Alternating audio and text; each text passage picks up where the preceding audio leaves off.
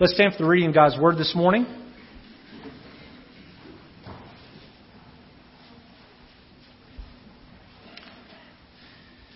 We're going to be reading from verse 14 down through verse number 21.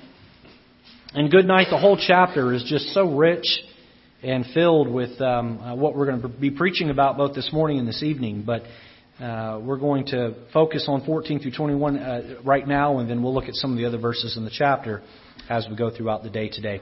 Beginning in verse 14, I'll read, and then we will read together the odd-numbered verses down through I believe the end of the chapter, verse 21.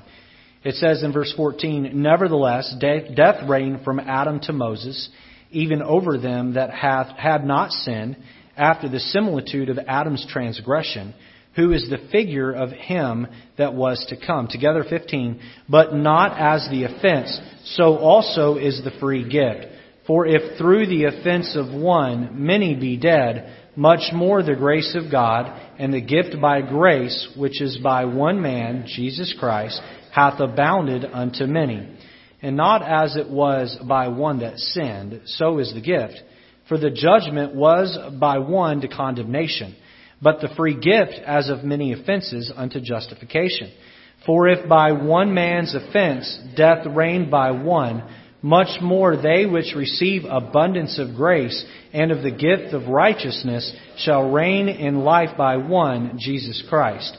Therefore, as by the offense of one judgment came upon all men to condemnation, even so by the righteousness of one, the free gift, came upon all men unto justification of life. For as by one man's disobedience many were made sinners, so by the obedience of one shall many be made righteous. Moreover, the law entered, that the offense might abound. But where sin abounded, grace did much more abound, that as sin hath reigned unto death, even so might grace reign through righteousness unto eternal life by Jesus Christ our Lord." We're going to begin a 2-week series of sermons this morning entitled this, "The Generosity of God's Grace." The generosity of God's grace. And specifically this morning, we're going to look at this topic, grace living. Grace living. Let's pray. Lord, as we turn our attention to a whole bunch of Scripture verses both this morning and this evening, may you stir our hearts. And Lord, may you help us to have a better grasp and understanding of just how rich and free-flowing your grace is, and how that you want us to live underneath that grace, grow by that grace, give by that grace, live by that grace. And so, Lord, today, as we study the Bible, would you show us where changes need to be made in our lives? Lord, as I have journeyed over the last several years of my Christian life, you have showed me the importance of grace living. And so, Lord, may that be made real and evident in some tangible ways to your people today. In Jesus' name, amen. You can be seated. I'm going to open with a strong statement this morning, and it's going to sort of be the underlying theme of the entire day today. I'm going to begin the sermon this morning and finish it this evening. But here's the statement. If you're taking notes, I would encourage you to write these 4 words down on the top of your outline and write them in capital letters and remember this statement. God's grace is radical. God's grace is radical. I didn't put it on the screen, but you're capable of writing things down that aren't on the screen. Some of you looked up there to see if it was up there. And I caught you. So it's funny what you can see up here. I catch people sleeping. I catch people goofing off. It used to be that when I was a kid, you passed notes in church. Now you just text in church. So that's the way we send notes now. But God's grace is radical. Now, one might ask, and I think if we're going to preach on the topic of God's grace today, we've got to have a proper definition of biblical grace. Now, I have a number of resources I turn to, and I want a definition. And some are better than others in different circumstances. One of the places I'll go to is dictionary.com. And I went to dictionary.com and I looked up the word grace, and I was very underwhelmed by its definition. And so instead I turned to a theological definition of grace, and oh my goodness, it is so much better. Put the next slide up there for me. Here's how grace is defined. Grace is the unmerited or undeserved favor of God given to those who are under condemnation. The unmerited or undeserved favor of God given to those who are under condemnation. Now, if you're new to church, or maybe you've just never taken the time to look at this, you might wonder what is the difference between grace and mercy. Interesting enough, in the Old Testament, God, Jehovah, Yahweh, He is called the God of mercy and truth. In John 1, Jesus comes on the scene, and He's not called the God of mercy and truth. He's called the God of grace and truth. Grace and truth. So, the God of the Old Testament is mercy and truth. Jesus in the New Testament is grace and truth. So then what is mercy? We're not going to put the definition of mercy on the screen because we're not preaching about mercy this morning, but I'll go ahead and give it to you. It's this. Mercy means to pardon, exonerate or dismiss the crime and its consequences of one who is guilty. To pardon or exonerate or dismiss the crime and its consequences on one who is guilty. So, a very simple way of putting this is that God's mercy is not getting something bad that you do deserve. Alright? Now, that can be all kinds of things. But the worst thing that we all deserve is what? To go to hell.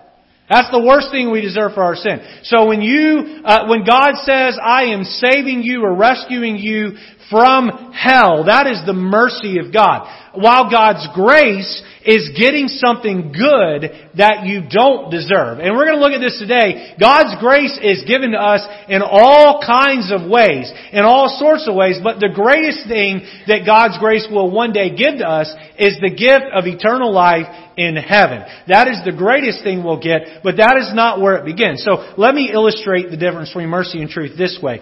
Let's say that Matthew disobeys me. Matthew is my 9-year-old son. Let's say Matthew disobeys me, and before I can punish him, he shows true, deep, sincere repentance over his action.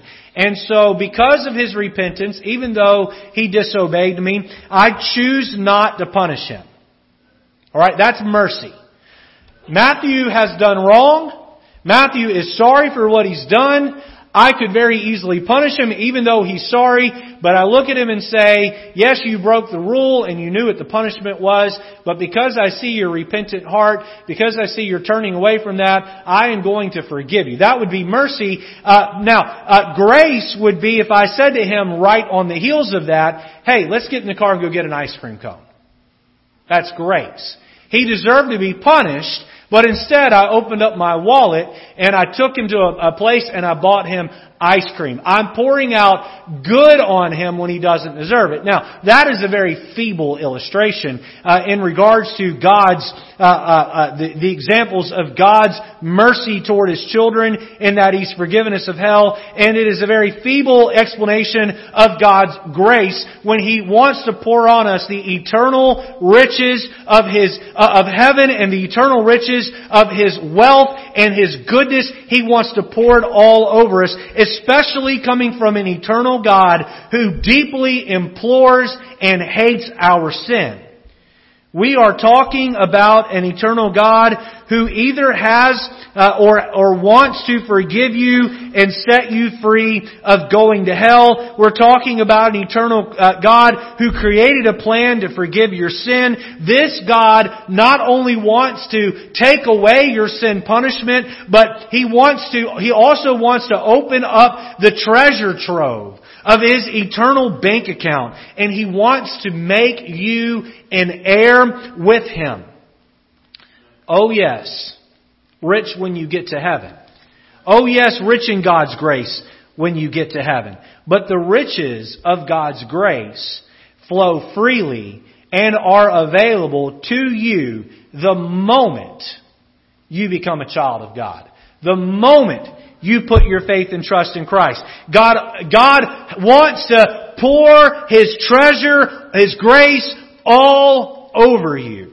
Now, I'm going to share a little bit of a testimony here in just a brief paragraph. But I have been a Christian for 30 years. April 8th, 1988, I put my faith and trust in Jesus to save me. I was sitting on the front row on the auditorium's left side, the pastor's right side at the Central Baptist Church in Hattiesburg, Mississippi. I was just a 4-year-old boy. I put my faith and trust in Jesus. It'll be 31 years and about in just a handful of weeks here that I put my faith in Jesus. I have attended church my entire life. Sunday morning, Sunday night, Wednesday night. Sunday morning, Sunday night, Wednesday night. When there was a revival service, we were there. When there was missions conference, we were there. We didn't miss unless we were sick. I've shared that many times. I have heard thousands and thousands and thousands of sermons. I've grown up around church. In fact, I went to a Christian school which is on the same property as the church. I've spent a good chunk of my life being on a church property either 5, 6, or 7 days a week. And it has really been in the last handful of years that I have changed my focus off of me attempting to keep the rules of the Bible through my own strength and consuming myself instead with living my life by God's grace. Now, I know that statement might go in one ear and out the other for many of you, and it may fly right over the heads of many of others. But I hope that by the end of the day today, you can begin to get an understanding of the difference of living a life that just focuses on the do's and don'ts of the Bible and a life that is instead focused on walking inside of the grace of God. When a Christian focuses on the thou shalt and the thou shalt nots, what that Christian does is ignore God's grace, and that person begins to feel a tremendous sense of guilt when they cannot keep the rules of the Bible. When we instead focus on God's grace and we work to grow within that grace, God begins to take us on a wonderful journey. And as we grow closer to Him, we by default, please don't miss this, we by default begin to obey the rules of the Bible. You can either focus on the rules and fail and be disappointed in yourself, or you can focus on living a life underneath the rain shower of God's grace and grow in that relationship with Him. And what you will find is that little at a time, you will begin to come in line with what God says you ought to do and ought not to do. You understand what I'm saying here? Many of you are sitting here looking at me like this is the first time you've ever heard this or are hearing this. This might be something that's new to you. And I got to tell you that this was something that God showed me. I was growing in the Lord, and I turned around one day and I said, I noticed I'm focused a lot less on the rules of the Bible, but I'm seemingly able to keep them a whole lot better. And God said to me, that's because you're growing in my grace. You're growing in my grace. I propose that too many Christians for too long have neglected the doctrine of growing in the grace of God in their daily living. We don't focus on it, and we don't allow God's grace to radically change us. You cannot live a life of grace until you choose to live underneath the abundance of God's grace. I was talking to a Christian recently who is trying to give up cigarette smoking. And this Christian has been battling cigarette smoking for years. And this Christian was very discouraged because they can't seem to quit. Boy, this person comes to church regularly, goes to his church regularly. And this person, I believe, walks with God and reads the Bible, but can't seem to break the habit. And I looked at him and I said this. I said, you've got to quit focusing on your failure of quitting. And instead, you've got to begin focusing on your relationship with Jesus Christ. As you grow in your relationship with Him, you'll get to a growth point with Him one day where you'll turn around and the cigarettes will be gone. You can focus on the fact that you can't quit and be discouraged and walk through life with your head down. Or instead, while you're smoking the cigarette, you can say, God's grace is going to help me quit. I want to quit. I'm going to quit. And then turn around and walk with God. Read your Bible and pray and go to church and be faithful and focus on and study and understand and allow God's grace to begin to radically change you and transform you. And you will reach a level of growth where the cigarettes will no longer be a part of your life. Christian, I don't believe that's just true with smoking cigarettes. I believe that's true with any habit of lying, an anger problem. I believe that's true with any substance that you're putting in your body that you know it harms the temple that God's given you. I believe that's true about any desire with sexual sins that you struggle with. God can give you freedom if you will focus instead on His grace, and you'll grow in that grace. I will begin the sermon this morning and finish it up this evening. Let's focus on the first 2 points this morning, and this evening we'll look at the last 2 points as we consider this topic of the generosity of God's grace. And specifically today, let's look at grace living. Point number 1, if you're taking notes, notice the abundance of God's grace. The abundance of God's grace. We're going to jump right in here and give you 2 subpoints. Letter A, notice the gift of God's grace. So the abundance of God's grace, specifically to that abundance, let's look at the gift of God's grace. Are you in Romans 5 in your Bibles? Will you look down at verse number 5 with me?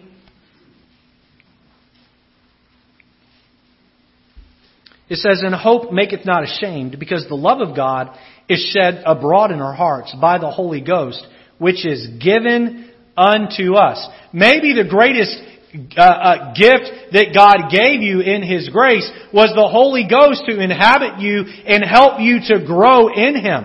Look down at verse number 15 of Romans 5 and look at the emphasis God puts on His grace being a gift. Look at verse 15. "But not as the offense, so also is the free gift. For if through the offense of one many be dead, much more the grace of God and the gift by grace, which is by one man, Jesus Christ, hath abounded unto many, and not as it was by one that sinned, so is the gift. For the judgment was by one to condemnation, but the free gift is of many offenses unto justification." Look down at verse number 18 with me. "Therefore, as by the offense of one judgment came upon all men to condemnation, even so by the righteousness of one the free gift came upon all men unto justification of life." Anyone who wants to argue that you've got to work your way to heaven, my goodness, Romans 5 makes it pretty clear that it is a gift, that it's free, that it can't be earned. It's not your works that get it. It's God's work on the cross that bought the gift, and all you can do is just simply receive it. It is an abundant, God's grace is abundant, and it's abundant because, one, it is free. It is a gift. There are no stipulations surrounding you getting it. You must simply open up your heart and receive it. Now, we all understand that to be true for salvation. But can I tell you that it goes beyond salvation? God wants to grow you in His grace. He doesn't charge you for it. He doesn't make you do anything but just show up and have an open and willing heart, and God will transform your life by giving you His gift of grace. Letter B, notice the generosity of God's grace. The generosity of God's grace. Now let's look back at some of these same verses, but let's put the emphasis in a little bit different place and notice how generous the writers of the Bible describe the grace of God. Look down at Romans 5:15 with me again. "But not as the offense, so also is the free gift. For if through the offense of one many be dead, much more the grace of God and the gift of grace which is by one man Jesus Christ," look here, "hath abounded unto many." Now, one of the first weeks of the year when we were preaching about being rooted in Christ, we looked at that word abound, and we said it means to be rich, full and overflowing. It carries the idea of being overflowing and being rich. This is someone who has more cars than they can put in the garage, more money than the bank will let them keep there. This is somebody who has more grace coming from God than they even know what to do with. The Bible says that God's grace, that it abounds. Look down at verse number 17. For if by one man's offense death reigned by one, much more they which receive abundance of grace. God speaks of His grace being given abundantly. It's free. It's overflowing. Look down at verse number 20. Moreover, the law entered in that the offense might abound. But where sin abounded, grace did much more abound. Boy, there's a lot of sin in the world, isn't there? God's grace is richer and more abundant than all of the sin that a human being could ever commit, and all of the sin that humanity offers up collectively. Turning your Bibles over to 2 Corinthians chapter 8 and verse 9. I love the way that Paul puts it to the church of Corinth here in 2 Corinthians chapter 8 and verse 9. Hey, what I'm trying to tell you this morning is that God's grace flows freely. He's generous with it. You think of someone who just hands out money like it's candy. I was talking to a former church member yesterday who happened to be in town, and I met up with him for lunch. Some of you may remember him. His name is TJ. His wife's name is Panavan. They attended our church for a short time. But TJ was in town and went out to lunch with him. And TJ was telling me that he knows of someone in his wife's country, Cambodia, that they just hand out $20,000, $30,000 to family like it's nothing. You know, say, oh, you need money? Here you go. Here's $20,000. Here's $20,000. And wow, I wish I had $20,000. I could just pass around, right? Even if I had $20,000, I don't know that I'd just part with it like that. But that's how God is with His grace. We talk about how God is an infinite God. His grace is infinite. Listen, you cannot fall or climb higher than His grace can reach. Now, let me just be clear here, there are limits to God's grace to one who is not saved. God will limit. We looked at last week being turned over to a reprobate mind. There are those who run God's patience out and they cross a line where God says, my grace is no longer available to you because you have blasphemed the Holy Ghost, another example in Scripture. But once you have been saved, God's grace is completely infinite and limitless to the Christian. Look at 2 Corinthians 8:9. It says here, for ye know the grace of our Lord Jesus Christ, that though He was rich, yet for your sakes He became poor, that ye through His poverty might be rich. How many of you here this morning have put your faith and trust in Jesus Christ to save you? Can you raise your hand? Hold them up there for me for a minute. Don't put them down. Don't be shy. If your hand is up, the Bible says you're rich. You're rich. You may not be rich in your bank account, but you are rich in the grace of God because He's generous with it and it flows, and what's His is yours and He gives it to you in great abundance. Number one, the abundance of God's grace. Jesus Christ ushered in the era of grace and fulfilled the era of the law. The New Testament writers would describe God's grace in very powerful terms.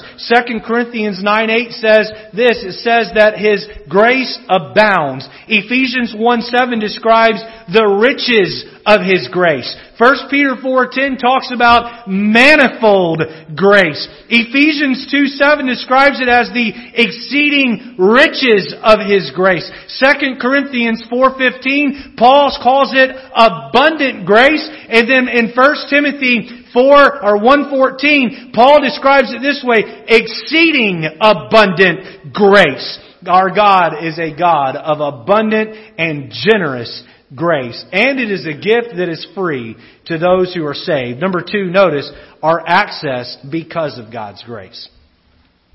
Our access because of God's grace. Now, once you receive the grace of God and humble your heart and show that you're willing to put away your stubborn unbelief in yourself and turn to Jesus as your only Savior, you gain access to it. Your name is added to the heavenly bank account. You're given a charge card with an unlimited amount. Go back to Romans chapter 5 with me and look at verse 2. And I would recommend you put a marker in Romans 5 when we turn to other passages, because we'll come back to it throughout the message. Romans chapter 5, verse 2, I'm going to begin reading. It says, by whom also, if you're there, can you read the next three words with me? We have access. Again, we have access by faith into this grace wherein we stand and rejoice in hope of the glory of God. So, because of this grace, the Bible says we have access. Let me give you three areas where we have access this morning because of God's grace, or three categories here. Letter A, notice, access to salvation.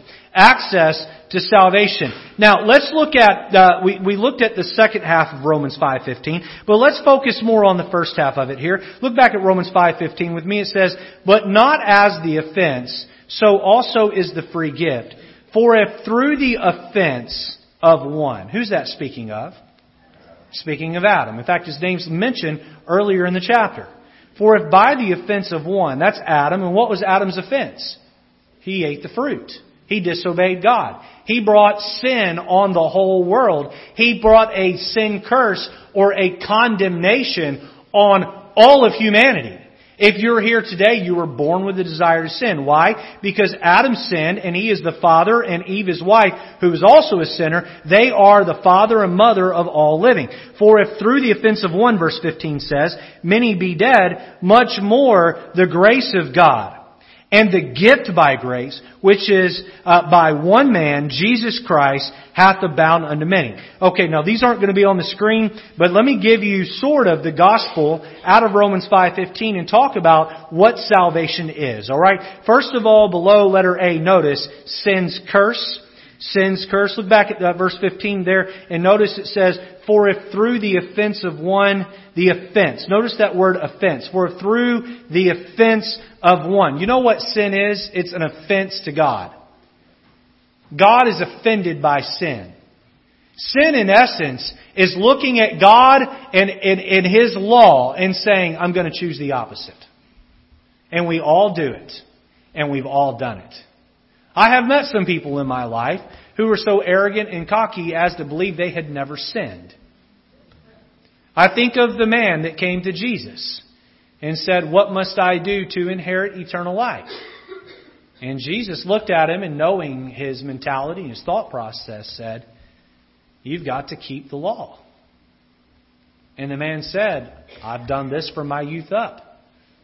And what did Jesus say? He said, go sell all that you have and come and follow me. Jesus pinned him.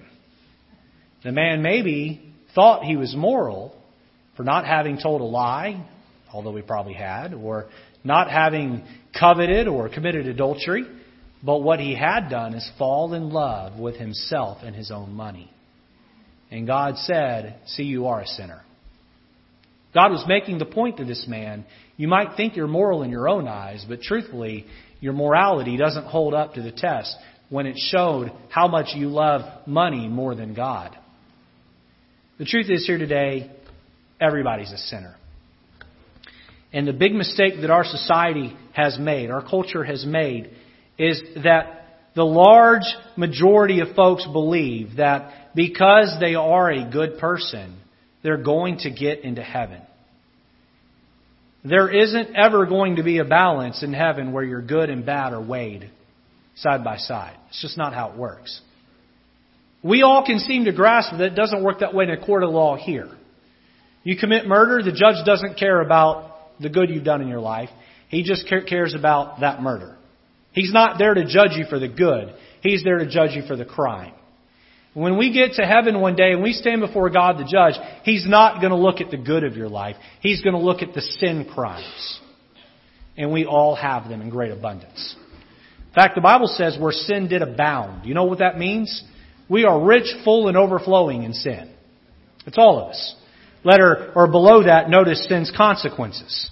Sin's consequences. Look back there, it says, for if through the offense of one many be dead. Now, I want to kind of take you on an intellectual journey on the express train. Okay, so you got to put your thinking cap on and you got to really focus. You remember what God told Adam and Eve before they ate the fruit, what their punishment was? He said, the day that you eat that fruit, the day ye shall surely die. Is God a liar? Yes or no? Did their bodies die the day they ate that fruit? No, in fact, the Bible says Adam lived to be 930 years old. So what's going on here? God told Adam the day he ate that fruit he would die. Now, he didn't die in body, but that word death means separation.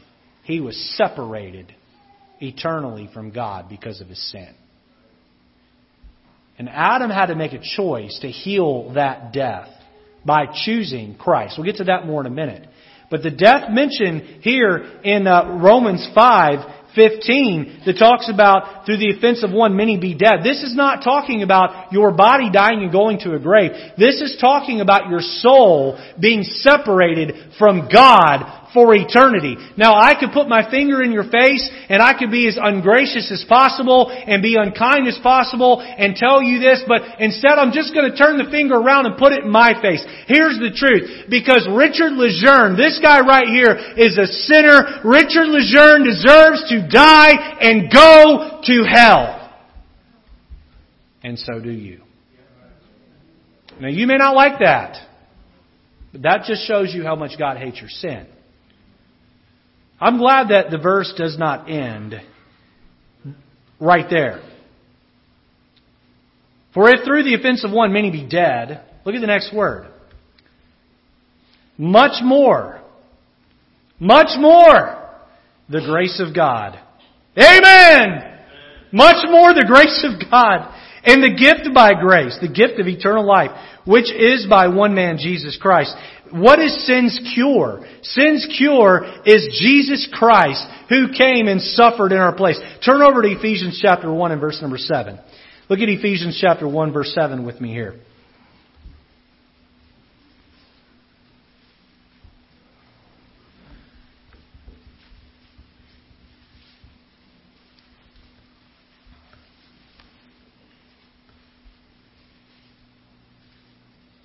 The Bible says, in whom we have redemption through His blood.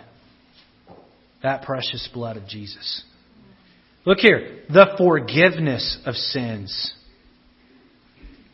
I love the last part of this verse. According to the riches of His grace.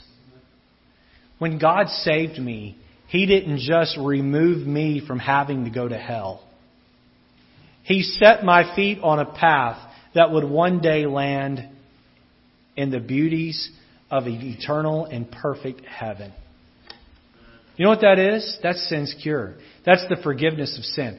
Listen, you may be here today and you may be a sinner that has not been redeemed. You've not been forgiven. Forgiveness is very simple. Forgiveness is taking all of the trust off of your own belief system and your own works and putting your trust in Jesus Christ. The fact that He came to earth, He was God on earth, He lived a perfect life, He died for your sins on the cross that He might pay the price for your sin. He died so that you don't have to die. He went to the grave. 3 days later, He stood up and beat your death. In His death, He beat your hell. And in His resurrection, He offers you heaven. And He says to you, I am the cure of sin.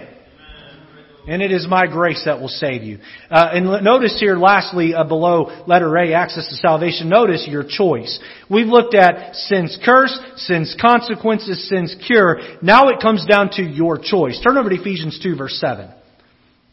Now we all know 8 and 9, those of you that go here enough. Boy, I sure quoted a lot. It's quoted, used a lot by Christians all over. But look at verse 7. I love the way verse 7 sets it up. That in the ages to come, He might show the exceeding riches of His grace in His kindness toward us through Christ Jesus. For by grace are ye saved through faith, and that not of yourselves, it is the gift of God, not of works, lest any man should boast. And so it is God's grace that saves us. You must choose. Look back at verse 8. For by grace are ye saved through faith. through faith. You must exercise your faith in God's grace. You must choose to do that. I love illustrating these verses and the concept of salvation this way. I want you to imagine that you were born with a puzzle put in front of you that would be in front of you for the rest of your life. This is the world's easiest puzzle in one hand, but the world's toughest puzzle in another hand. Here's the puzzle. The puzzle only has two pieces. Now, how many of you here have ever gotten together with family and put together a 250, 500, or 1,000 piece puzzle? Would you hold your hand up? I love doing puzzles. Well, I don't really love doing puzzles. My family loves doing puzzles and they make me do it, okay? When I was little, my kids were little rather, we get 24, 36, 50 piece, 100 piece puzzles as they got older. And it was neat watching them develop that and put that together. What we had to learn to do, or rather, what I'm getting off, I'm losing my train of thought here. Let me get back on point here. The way this puzzle works with God, there's two pieces to it. The first piece is God's grace. Here's the neat part about God's grace. It already came pre-installed on your puzzle. So now there's two-piece puzzles down to a one-piece puzzle. And that piece is glued down and it can't come up. God's grace is there. It's available freely to all. The Bible says God is not willing that any should perish, but that all should come to repentance. God does not predestine some people to go to heaven and the rest to go to hell. No, God wants everybody to go to heaven. And so God's grace is freely available to everybody. It's there. It's for you. It's ready. So God's grace is there. And then you have to decide whether or not you want to take the puzzle piece of faith and interlock it in God's grace. Now, it's easy because the Bible says a child can do it. You take your faith and you lay it in God's grace, you interlock it in God's grace, the puzzle's complete and you go to heaven. However, what a lot of people like to do, and this is what makes it tough, is they like to take their works or their religion and slide that on the puzzle, and it just doesn't fit. And then you die without that puzzle complete, and God says, I'm sorry, you didn't take advantage of my grace, I can't let you into my heaven. And so the question is posed to each and every individual here today. Have you placed your faith, your unwavering, trusting faith in Jesus Christ as God dying on the cross and rising from the dead for you? You must make that choice. God's grace gives us access, the access of God's grace. Well, what access does it give us? Well, it provides us to salvation, a home in heaven, forgiveness of sin. Letter B, notice, access to sanctification. Access to sanctification. Turn with me over to 1 Peter chapter 5 and verse number 10. 1 Peter chapter 5 verse 10. You come here and you say, Pastor, I know that I'm saved. I've done that. And that was a long time ago. I appreciate you preaching on salvation for the lost, but I need something to leave here to help me today, Pastor, to be a better Christian. Well, I hope that letters B and C will really challenge you. Before we read verses 5 and 10, let me just quickly define sanctification for you. And sanctification is the process of becoming like Jesus. Just that simple. Doesn't that sound beautiful? Becoming like Jesus? Having our language sound like the way Jesus would talk? Having our attitudes and our actions and our demeanor please the Lord? Isn't that great? Don't you want that? Sanctification in theory sounds awesome. The sanctification process is tough. It is tough because you will find out real quick where you're falling short, and God's going to really hammer you where you fall short to try to get you to come around.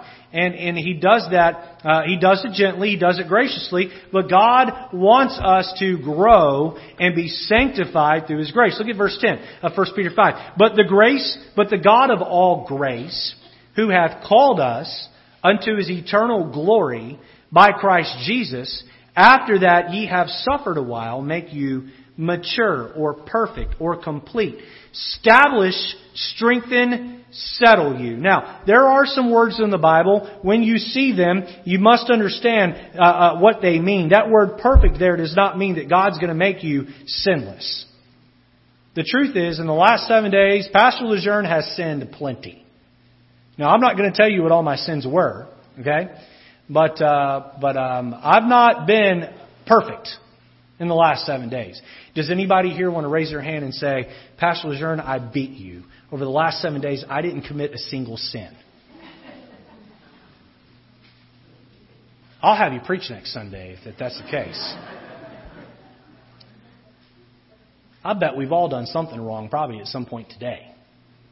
Had a thought that wasn't just right, or acted in a proud moment, or had a proud thought.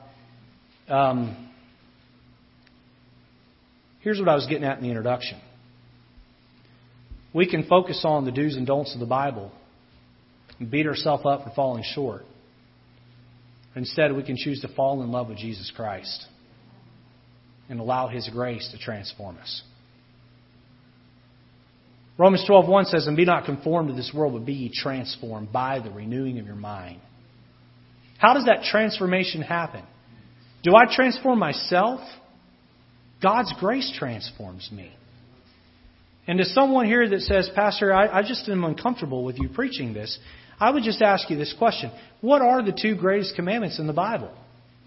Love the Lord your God with all your heart, soul, mind, and strength. Love your neighbor as yourself. And then the Bible, Jesus said this. He said, on these 2 commandments hang all the laws and the prophets. If you can learn to love me, then you will by default keep the laws of the prophets. You will by default obey that which was given in the Old Testament. God's grace brings your living up to a standard that far exceeds that of the Old Testament. It begins to transform you. It begins to change you. It begins to bring you into the image of Jesus Christ.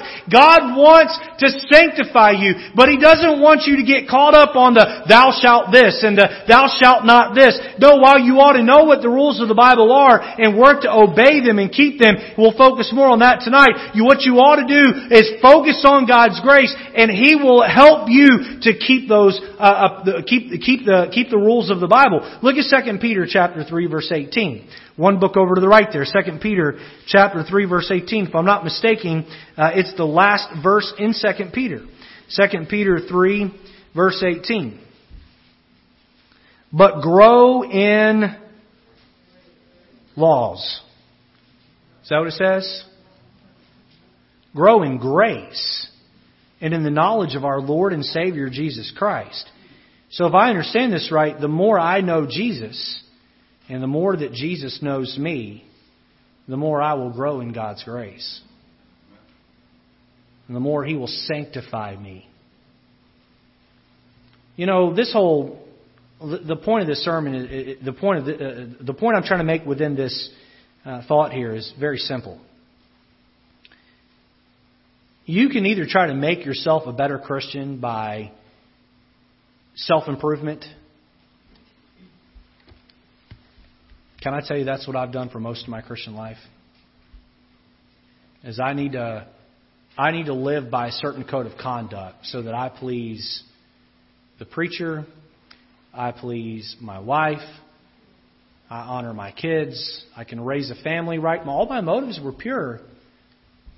But my emphasis was on training my flesh to do what was right. And I'm going to tell you this. I was even trying to get my flesh to do right so that God would be pleased with me. We don't earn God's love, folks.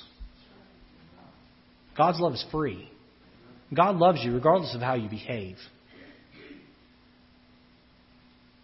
When we instead focus on just loving God, loving our neighbor,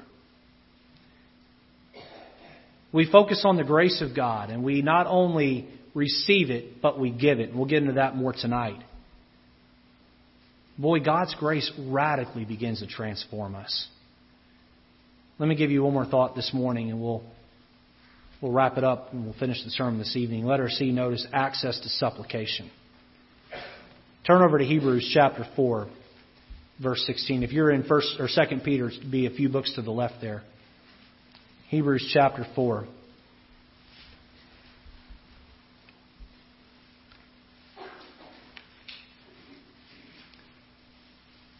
Before I read the verse, let me just say,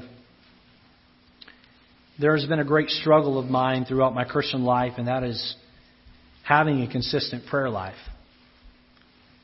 Has anybody else here ever struggled with having a consistent prayer life? Something I've battled for many years of my Christian life. I'm in a spot now as a pastor where if I don't pray, I'm not going to survive. I'm just not going to make it. So I pray by default.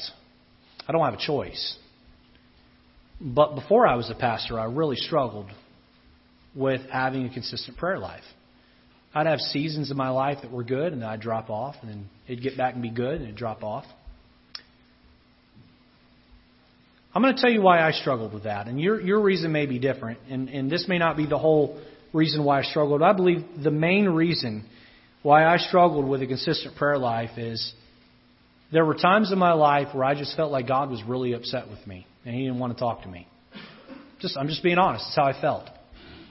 I felt like I behaved in a certain way, or I did this, or I didn't do that.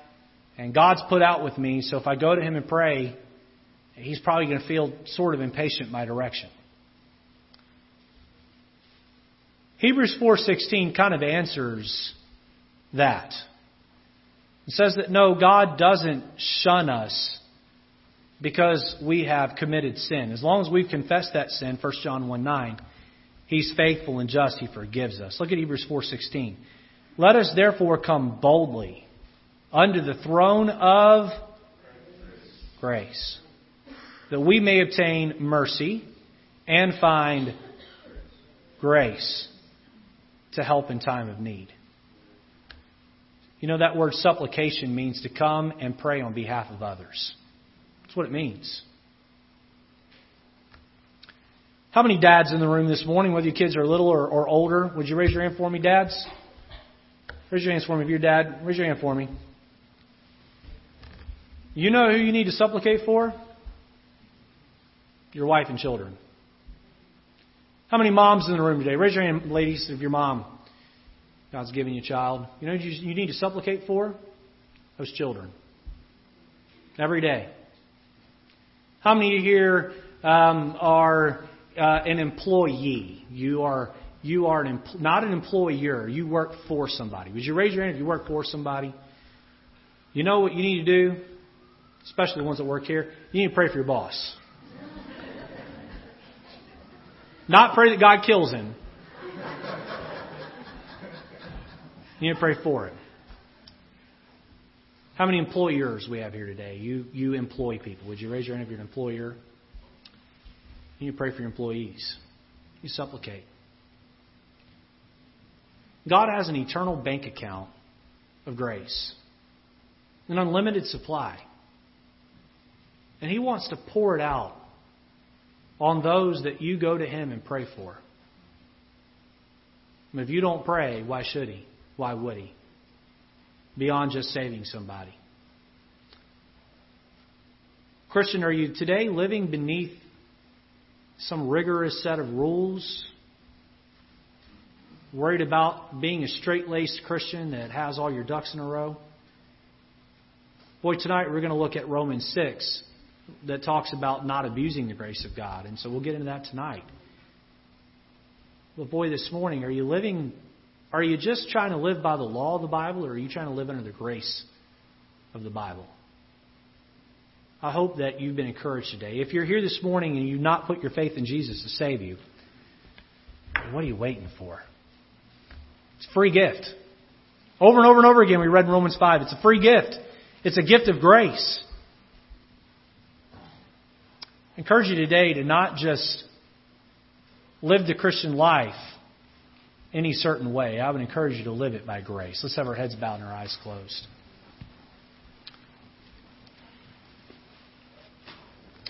If you're here today and you've not put your faith and trust in Jesus Christ to save you, I just showed you from Romans 5 and Ephesians 2 that you're guilty of sin and that God hates your sin. And if you don't get it forgiven and you die in that sin, He's going to send you to hell. God is not willing that you should perish. God wants you to come to a point of repentance. With your head bowed and eyes closed, let me talk about that word repentance just for a moment. That word repentance means to change your mind. You got to quit trusting some phony set of religious rituals.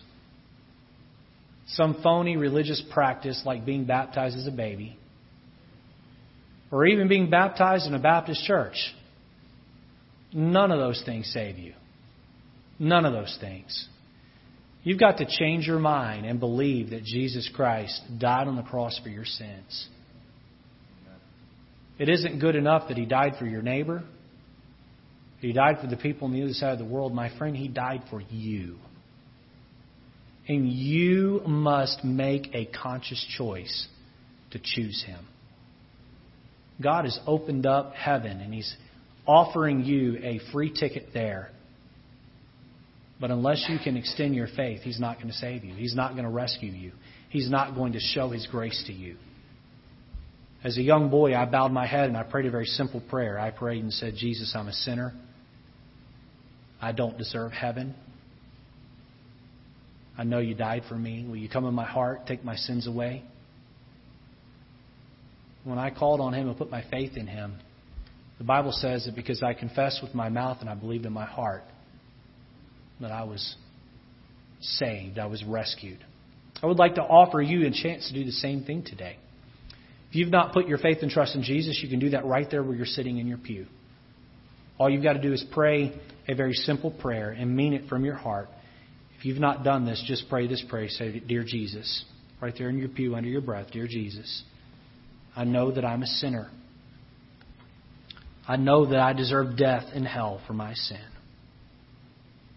Thank You so much for coming and dying on the cross and suffering for my sin. I believe in You and Your resurrection as my way to heaven. Rescue my soul. Forgive my sins. Give me Your grace. With our heads bowed and eyes closed this morning, if you prayed that prayer for the first time, I'd like to rejoice with you. I don't want to embarrass you. I won't call your name out, but I'd like to rejoice with you.